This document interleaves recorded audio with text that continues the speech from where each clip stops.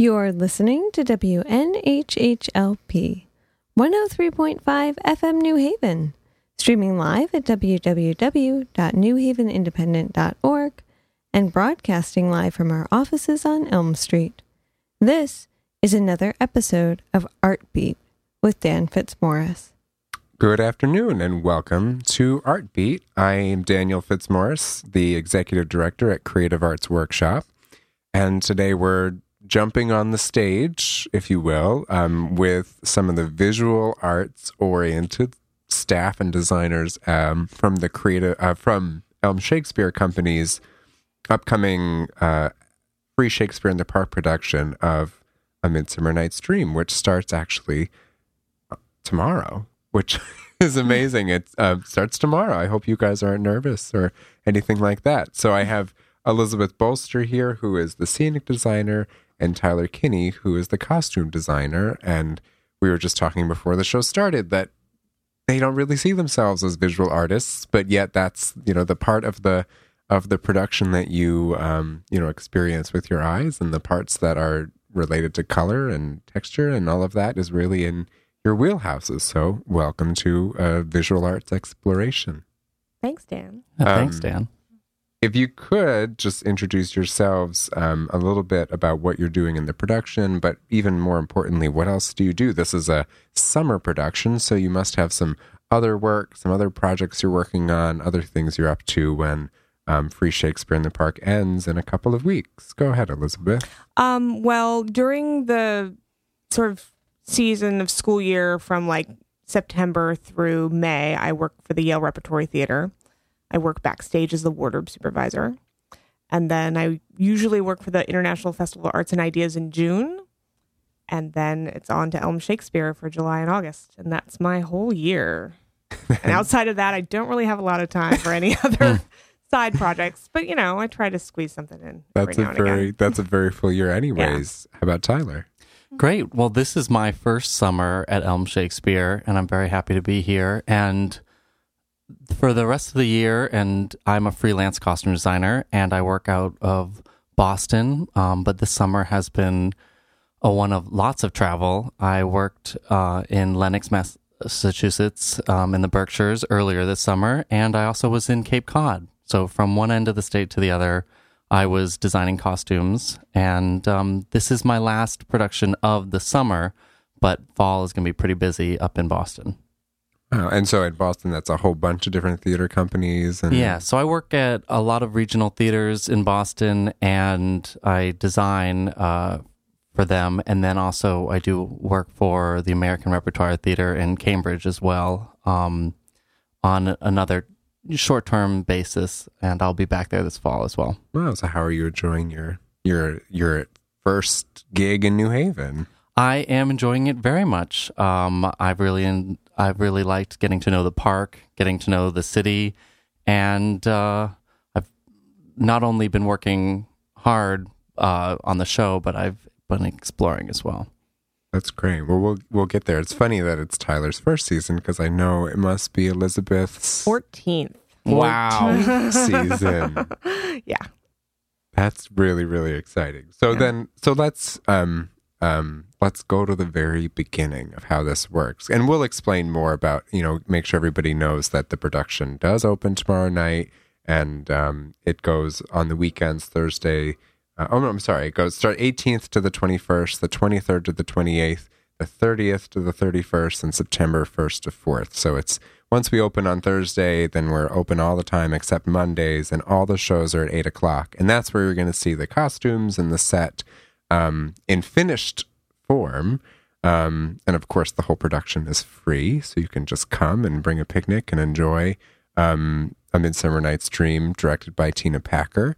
But it doesn't, this is really where the process ends for you all to some extent, and where it begins for New Haven at large. So how far back do you begin the idea of the production, the sketching of what you're gonna make? I think I found out we were doing A Midsummer Night's Dream somewhere in like January or February. And then, but we didn't really start having any sort of designer production meetings until the beginning of May.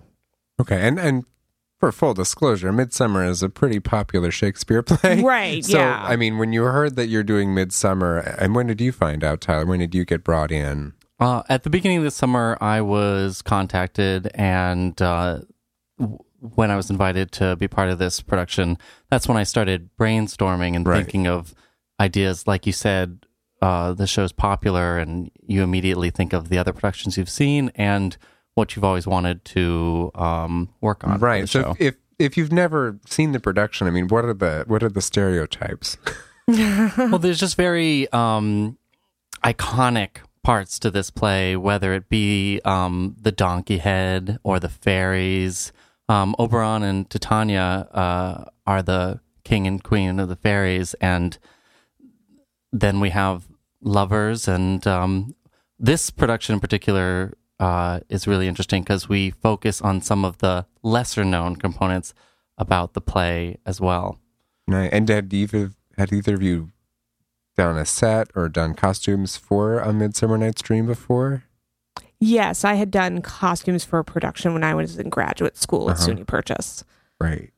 Well then, and had you done any of it? This is my first Midsummer that I've worked on. Great. Well, let's look at the set first then. I mean, I've seen little pictures of it. I've seen a little model you did. So, I mean, how does that, for someone who, I just think there's so much that goes into it that people don't typically see. Like, they see it done and built. Right. But, you find out the production, you run through your characteristic possibilities, and you certainly don't work alone. So how did you get to the very beginning stages? Well, when Tina was in town for the production of Women of Will that she did as a benefit for Elm Shakespeare, she actually got a chance to go over to the park and see the space, and she was actually really inspired by Edgerton Park, and so she decided that we were setting the play. Who wouldn't be? Exactly. I mean, it's so beautiful. It's my favorite place in New Haven, hands down.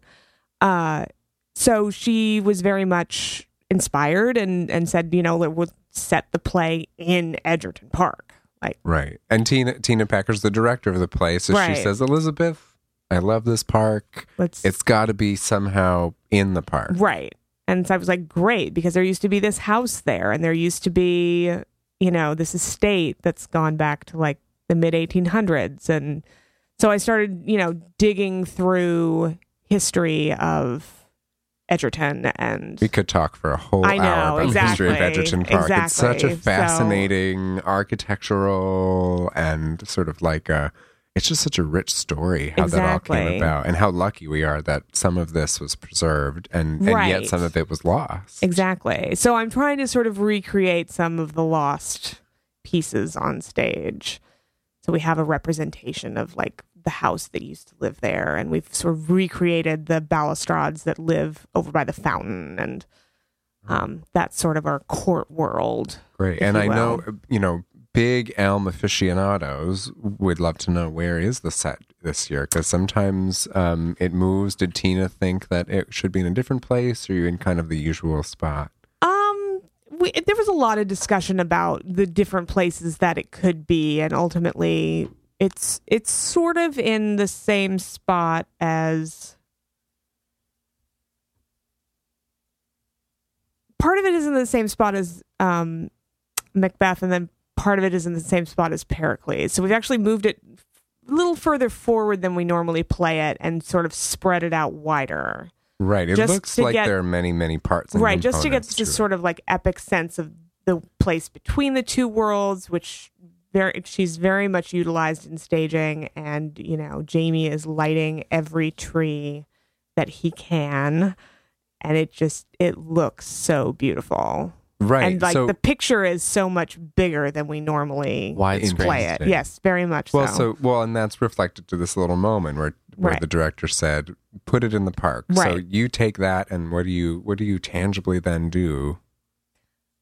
Like I said, do all the research, and then there was a period of time of trying to figure out, since I'm not in a space where I have a proscenium, how do I create a forest? How do I create trees that look like something that isn't just a tree that goes up 20 feet and then ends in nothing. Right, because you want the ideas as sort of a blend. You kind of want it to blend in, like almost there's not a set there. Is that Correct. too far? Yeah, I mean, that's sort of the idea, or that it's, a part of the more woodsier part of the park. So I, spent some time wandering around over there and physically wandering through the park a few times. And then, I got sort of inspired by the, massive amounts of rhododendron bushes that they have. And, those kind of create tunnels when they're allowed to get big enough. So I sort of started working off that idea of like, well, what if this forest is actually more bushes than trees? And is that then like pen to paper, pencil to paper? Are you like on a tablet doing it? I do a lot of, me and my Pinterest boards, man, they're intense. So there's a lot of that. And then, I try to sit down and start sketching. Right. So you're finding like imagery of inspiration that pulls from a lot of different sources. And then you kind of... I try to distill my research down into like I like make what I call research place, which is just a 8x10 piece of paper with like 6 or 7 images. A physical research place. Yeah, that I pull off of. A mood board. Exactly. So I'm, Well, and that shows a lot of pinning restraint if it's only an 8x10 piece of paper, if you know. Yeah. Nice. So you boil it down and then you get pen out and you really, you sketch something out. Yeah. And that's a lot of sketching and resketching and sketching and resketching and trying to, I actually discovered this really awesome program this year called SketchUp. Right. Which allows you to model in 3D. And that was insanely helpful in terms of figuring out scale and proportion. And and they make it, that program in particular, it's great that it's so easy interface that someone can discover it, pick it up very quickly. Right. Like I watched maybe like a 3-hour tutorial and was like, oh, this is so tangible. Easy. That's tangible. And my favorite part of that program is just importing items that other people have built. Exactly. Oh, wow. Well, let's turn to costumes then. So, I mean, the set is sketched up at this point. Then you have a somewhat of a look, and you're clearly sharing that around. So you then, Tyler, find out that you're gonna put costumes on. How big is the cast this year? You have 23 bodies of different shapes, sizes, maybe different parts being played by the same person. How does that all start for you? I mean, I'm really fascinated that you're a freelance costume designer. So you must, similar to Elizabeth, have kind of like a routine, or what's your inspiration board process? So some of those early conversations that Elizabeth was having with Tina, I was also in the room, and some of Tina's initial thoughts about the park, about the play. Tina's very knowledgeable about Shakespeare and this play in particular, and had some ideas about where and how certain components were set. And I took inspiration, as Elizabeth did, from the house, and our lovers are exiting out of the mansion from that world of the late Victorian and right before the turn of the century, and other costumes. The rude mechanicals are set in the modern era, and they are park workers or people who could potentially be somewhere around the park. And today. Oh, so that's interesting, because set-wise, then it's kind of like blend and go back to the history to some extent. But the work in the costumes here, and again, under the umbrella of Tina Packer's vision for the direction, is this mix of time periods. Absolutely. And it is exciting because they all come from the park, but they're just different areas, like the park now, the park's history, and just a classical sense. We have some characters who are classical Greek and Amazonian warriors as well. So it is a dream, it's a blend, and it's pretty exciting. Something that I've never done before. Well, you have then a challenge. You're not looking for uniformity necessarily then. You're looking for this kind of wild, dreamlike diversity. Does that make sense? Yes. Wow. And where does that then, same thing, I mean, Tina sends you off on this vision quest to come up with something that fits what's in her head. and you start sketching, you start pulling things together. How does that?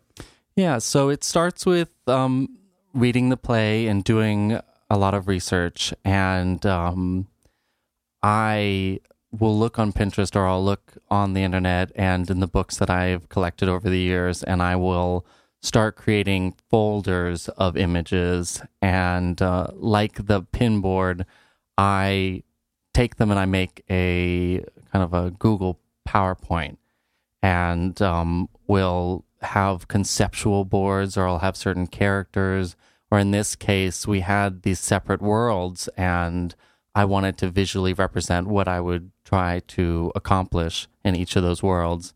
And it became a collage and a mood board and a place where I could communicate with the other parts of the production about where I was heading and how we could all collaborate and make that happen. Right. And so then, well, and this is what's interesting, right? We were saying, are we visual artists? Does this count?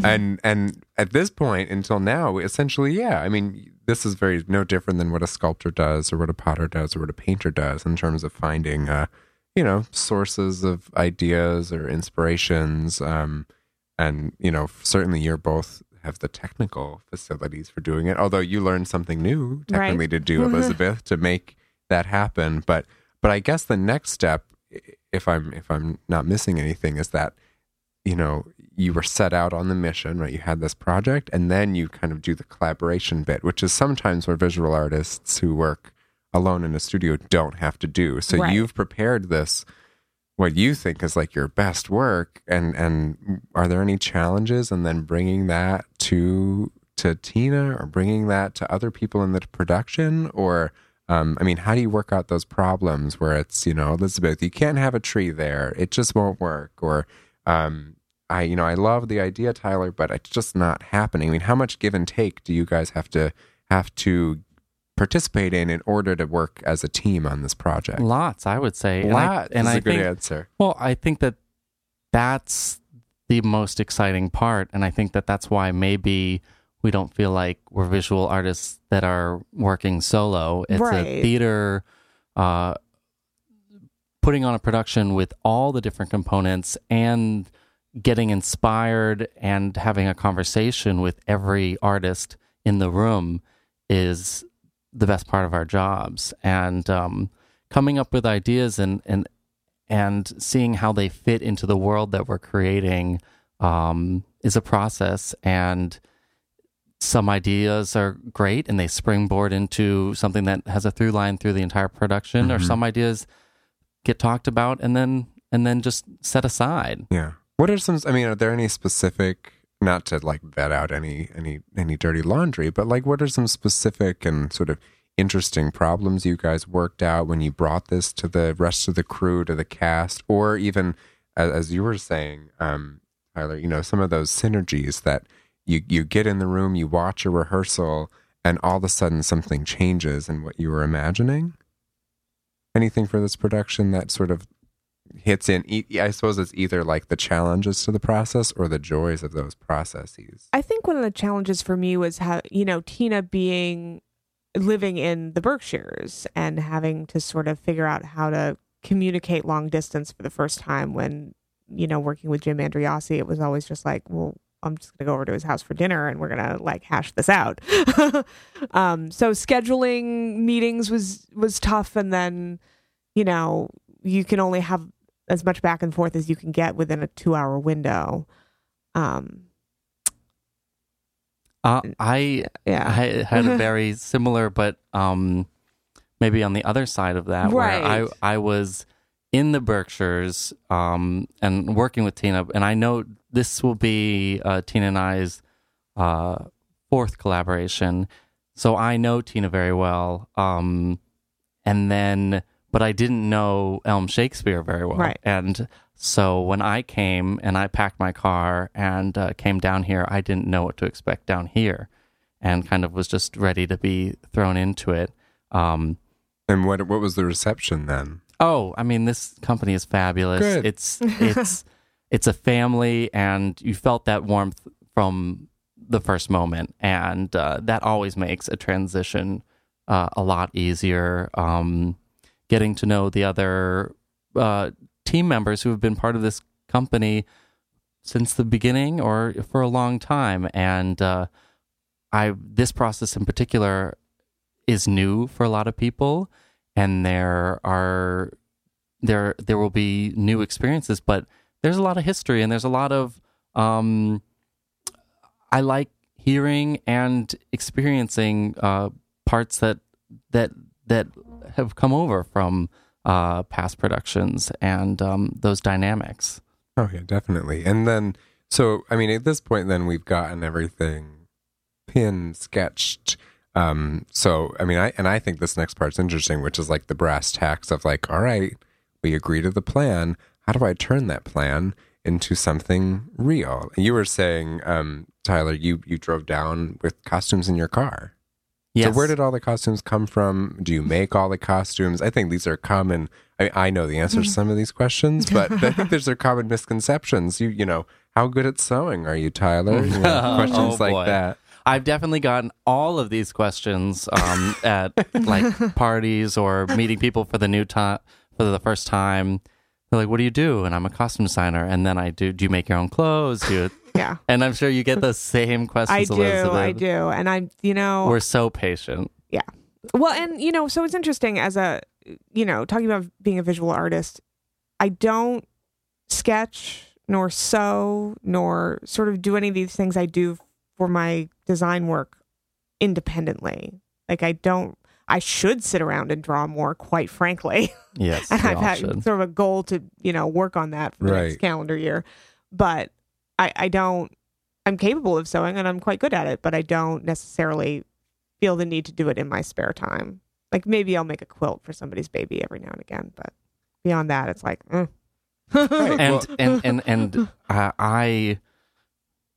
I have shirts with buttons missing all the time. Yeah. I mean, it's very much sewing, putting things together, making a show happen. You spend hours and hours at the sewing machine, but then, it's like the cobbler's shoes being broken. Right. It's But so to answer your question though, I do know how to sew, and I know what a relief. And it's come in handy a lot. But for putting a show on, every production is different, and whether that means you're going to make some of the costumes, or it's a show that you pull all the costumes from different costume stocks. We have a partnership with Southern State College, Connecticut College here, and they have a stock that we've pulled a lot of this show from. And I also was working up at Shakespeare and Company, and they have a fabulous costume stock. So and that's what you stuffed in your car. That's what I stuffed down? in my car and brought down. Well, when you work at different theaters, you start to have a database in your head of who has what, and when you're putting together a show and you've come up with ideas and you've presented, then you do need to look at your what's ahead of you and where can I get these pieces. Does that mean building a set of armor, or does it mean ordering one from Amazon? And it's about that planning, budget contingency, but it's a lot of our job is, in order to put these shows together, we just need to map it out in our head of how we can accomplish that. And luckily, we have help with that, whether it be assistants or shops. Yeah, well, and so I mean, it's this insane and sharing economy essentially. Then between what everybody knows, and this is what you do all year, Elizabeth, and at Yale, it's actually the same situation. Right? Yeah, absolutely. And so for this production, you feel like there's a lot of collaboration with Southern and whatever you were able to bring together from other places that fits this plan you had created. And then I guess the sewing comes in. I mean, you're not just putting these pieces on hangers, you're putting them on people. And, how do the actors respond when you've essentially designed this idea, you've used the sharing economy to get it all together, or you've bought stuff, I love that, on Amazon or whatever, and then you bring it to the actor, and do they say, or are they like, yeah, that's exactly what I thought it was going to be? I think the fitting is a great time and is an exciting time for both the designer and the actor. It's a time where we get to build the character together in the fitting room. They've done a lot of work in rehearsal and they have made their own discoveries, and I have done my homework and my research and diving into their characters as well. And I think overall they've been very excited that somebody's been thinking about their character as well. And choices that you've made are usually grounded in the script or the story, and it's very helpful for them. And so I have had a lot of positive feedback that this character will help me portray. Yeah, no, that's reassuring. But that's a nice moment. I can imagine that's a reassuring spot. And then you'll ultimately see that, in rehearsal. It'll get on stage. It's all lit. Hopefully it all stays together for the run of the production. These are pieces of art you've made for people to use and for people to sweat into. How does that manage when you typically make a piece of art? It is presented and it is hung, or it is put in a box, and these are not that, right? Yeah, these are to be used by people on a daily basis that need to be, in my case with the set, it needs to be safe. Yeah. They need to not slip on the floor. They need to not get poked by a railing covered in branches. They need to, And in both cases, you've got outdoor issues, you've got heat issues. This is not an air-conditioned theater. No. This is the real life. Not with bugs. climate controlled. There's no climate control there's been a lot of rain and thunderstorms, as we were saying. So how does that hit your costume world? How do you make sure that your art is durable enough to move forward? Like Elizabeth was saying, it hits both of our worlds. It needs to be baked into the design as well, that these are the environment that we're putting on this piece, that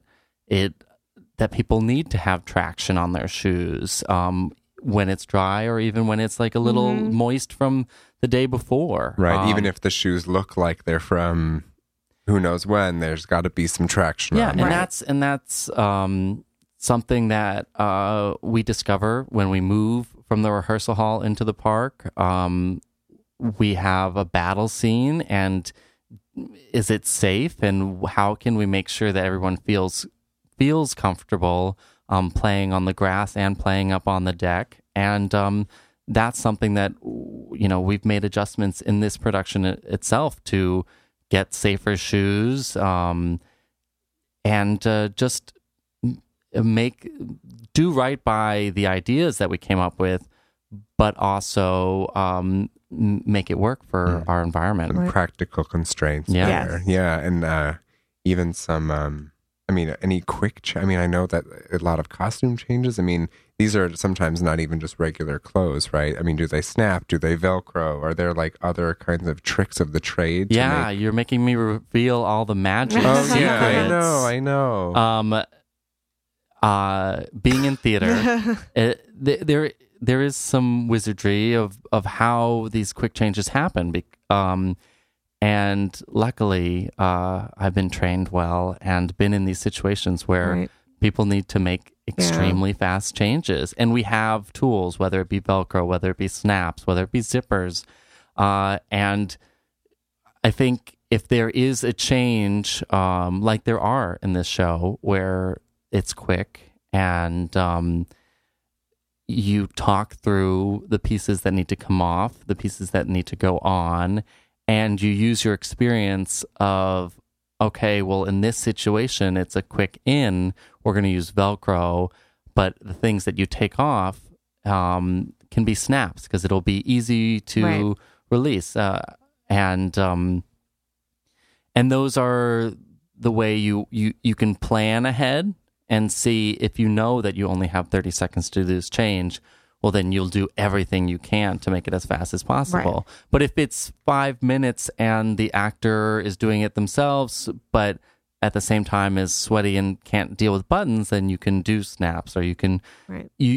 There are benefits and negatives as well to Velcroing everything, because you wouldn't necessarily want it to look like things Well, you are got to keep not. them looking good, Yeah, and that's you really need the Right, magic yeah. of it. Is it still needs to? No one will ever have known that little secret until you just told everyone. Well, about. but the good thing is that the park's so big and things are happening and people are moving fast that that we can get away with some of our tricks. Yeah. Yes, and you mentioned some of the staging we were avoiding, but I can only imagine, and in fact, I know how the set can go from, a sketch and maybe even a tiny, model that you've built into a set, an actual set on the grass in a park where otherwise there was nothing. Right. And I know a little bit about how that works, but I don't really, you should explain how that somehow happens and what changes in your design when you've got to take it from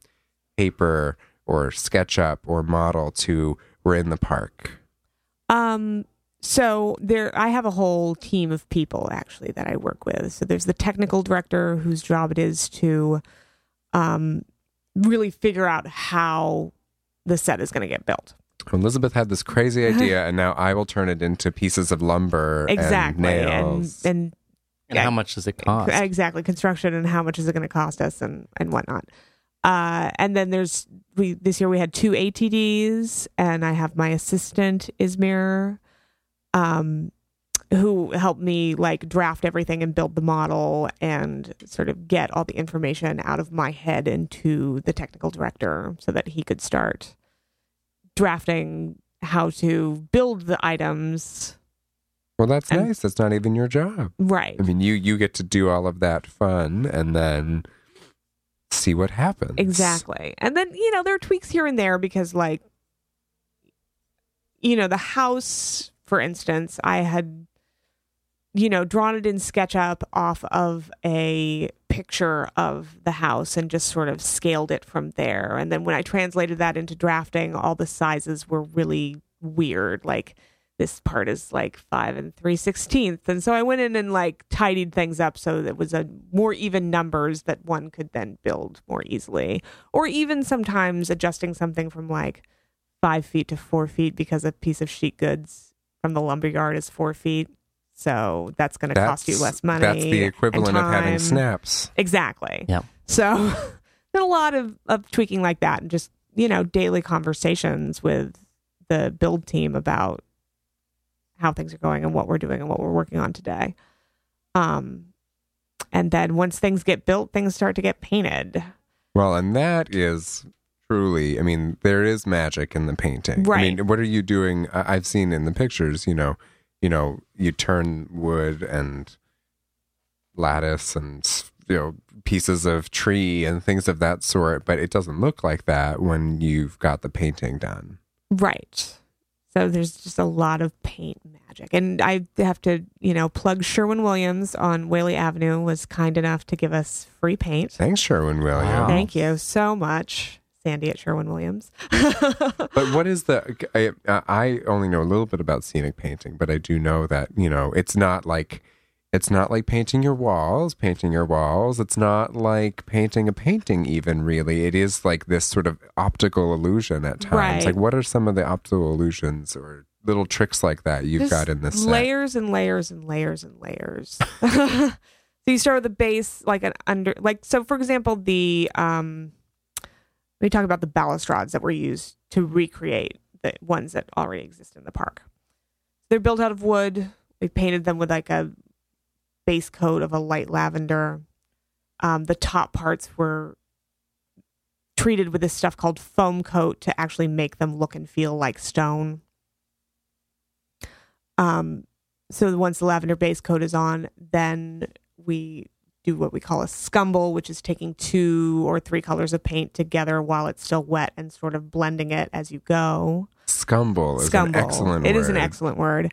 And that was sort of a beigey gray and then a pinky gray together to sort of make another layer of undercoat. And then there was sort of a brown wash over that. And then the spattering started to sort of really create the texture of what that stone looks like in reality. There's no real stone on the set. No, there's not. But we have had multiple people ask us how we got what where did you move it? Like, what? How did that happen? I'm like, oh, it's just paint and foam coat. Yeah, when I touched the ball, a sphere, it's styrofoam. Yeah. But it does look like a concrete balustrade topper. It does. Right. Little magic paint, essentially, in that. And then, wood is typically very safe, but I mean, how do you make it workable? You mentioned in the beginning, and I thought that was very astute, you build this whole thing and you want the actors to use it just like they use their costume, right? It's not just like like when you're in preschool and they hang a curtain and you dance in front of the curtain. How does the actor interact with the stage? How do you accommodate for that and make it safe so that they can dance and flip and move and fight? Well, yeah, safety, it's about making sure every single nail and screw and staple is into that deck or piece of scenery sunk in far enough that they aren't going to touch it and hurt themselves in any way, shape, or form. We had to add a lot of escape stairs for people to get off backstage in a safe manner. Could always have more stairs. Yeah, there's always discovered over the years that if you don't put a wall somewhere, somebody's going to want stairs to get off that deck in that place that you think is empty and no one should want to go, but they do. They're drawn to it like flies.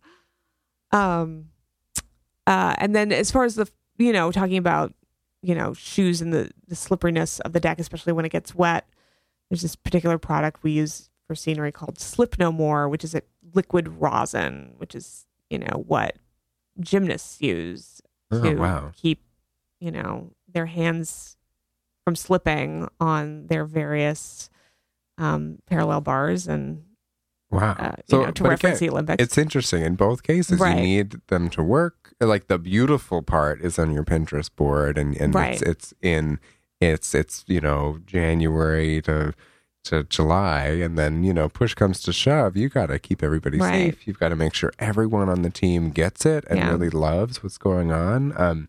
What was the actors' response when they saw the set? I know that they probably had seen sketches and models, or maybe they'd taken their own secret drive-bys to the park, but then there's that day where you get on the stage, right? And at that point things were still very much unfinished, so I mean everyone was excited, but really after we had a big push on Monday, which was the actors' day off, where we were out there for about 14 hours to really finish all the details, and the reaction after that was everybody's they come back excited. On Tuesday and they're like, great.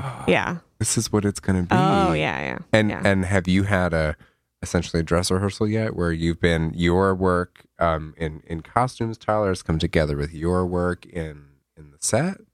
Yeah, so we've had two of those days. On Saturday was the first time actors were in costume and on the set. And then last night we added more lighting elements and sound elements. And tonight we will finish doing the play in costumes with light and sound and set. And so everything is really, all the components are being added right now. And then for Thursday, we open. Yay! You guys both don't look tired at all. I mean, that's good. You're here, you're doing it. I mean, I'll reiterate this again, but I mean, that's a really exciting part where you're at right now. Then it's really you will see it all happen, and then tomorrow night you'll open and see, all of those pieces get together. I mean, is that really where it's done for you all, or what is? I mean, as far as New Haven is concerned, right? Starting tomorrow night, that's when New Haven's going to come and see all of your work. Do you guys come to every show? Are you going to just chill out and skip a bunch? Do you have more work to do? I mean, what happens? Your art is, again, it's movable. Right. And so, and it's ever changing for the next 3 weeks. Or is it done? What do you expect? I expect to be done. Me too. Obviously. Are you listening, Tina? Are you listening? No, Tina's done. Tina's tomorrow. quite done. Yeah, she's going to go elsewhere. I mean, the only thing that would come up is if there was a major repair that needed to happen.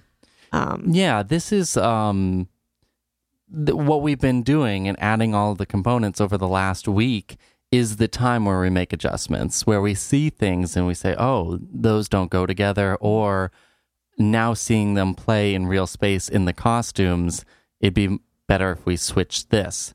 But when opening happens, that's when the show freezes, or a lot of the acting choices, a lot of the technical choices, that's when everything is kind of set so we can put on that show every night in a consistent manner. And that is usually when the director and the designers step away. And then it really is in the hands of the actors and the people that are maintaining our show. Well, and you can enjoy it and sleep a little bit, maybe, right? Exactly. Well, yeah, I'll move on to the next one. Well, that Right. might be true. I know. What's next for you, Elizabeth? Once I actually start my job back at Yale next week. Wow. So I have like 5 days between, and then wow. back into it. Bravo. And what's on your horizon, Tyler? Do you have another project coming up? Yes, I have 2 plays coming up. I'm doing the musical Lucky Stiff at Stoneham Theater up in Boston. And then I'm also doing a regional premiere of Significant Other at Speakeasy Stage Company in Boston. 2 shows that go into rehearsal this week. And I just came from Boston and presented my ideas yesterday, and we'll do the same later this week. And as soon as I leave here, I get thrown into those 2. Wow, bravo. That's a busy routine for sure. So I'll just reiterate it now before I have a couple other questions, but don't forget that the whole reason we're here talking is because tomorrow is the opening night of Elm Shakespeare Company's 21st season, which is A Midsummer Night's Dream. It continues through the 21st, the 23rd to the 28th, the 30th of August until September 4th at 8 o'clock at Edgerton Park. If you've never been, that's another piece of visual art, architectural beauty. And if you're GPSing it, you have to try to get to 75 Cliff Street. And on a busy night, like on a Saturday night at Elm, you got to try to find somewhere to park. So come early. There's plenty to do, and bring a picnic and hang out. I'm interested in what you'd said earlier, Tyler, which is that you did do a little bit of exploring in New Haven. So is there anything you thought was visually interesting, anything inspiring? What, Boston, certainly not, your close neighbor in Boston, but if you'd spent some time, what did you like?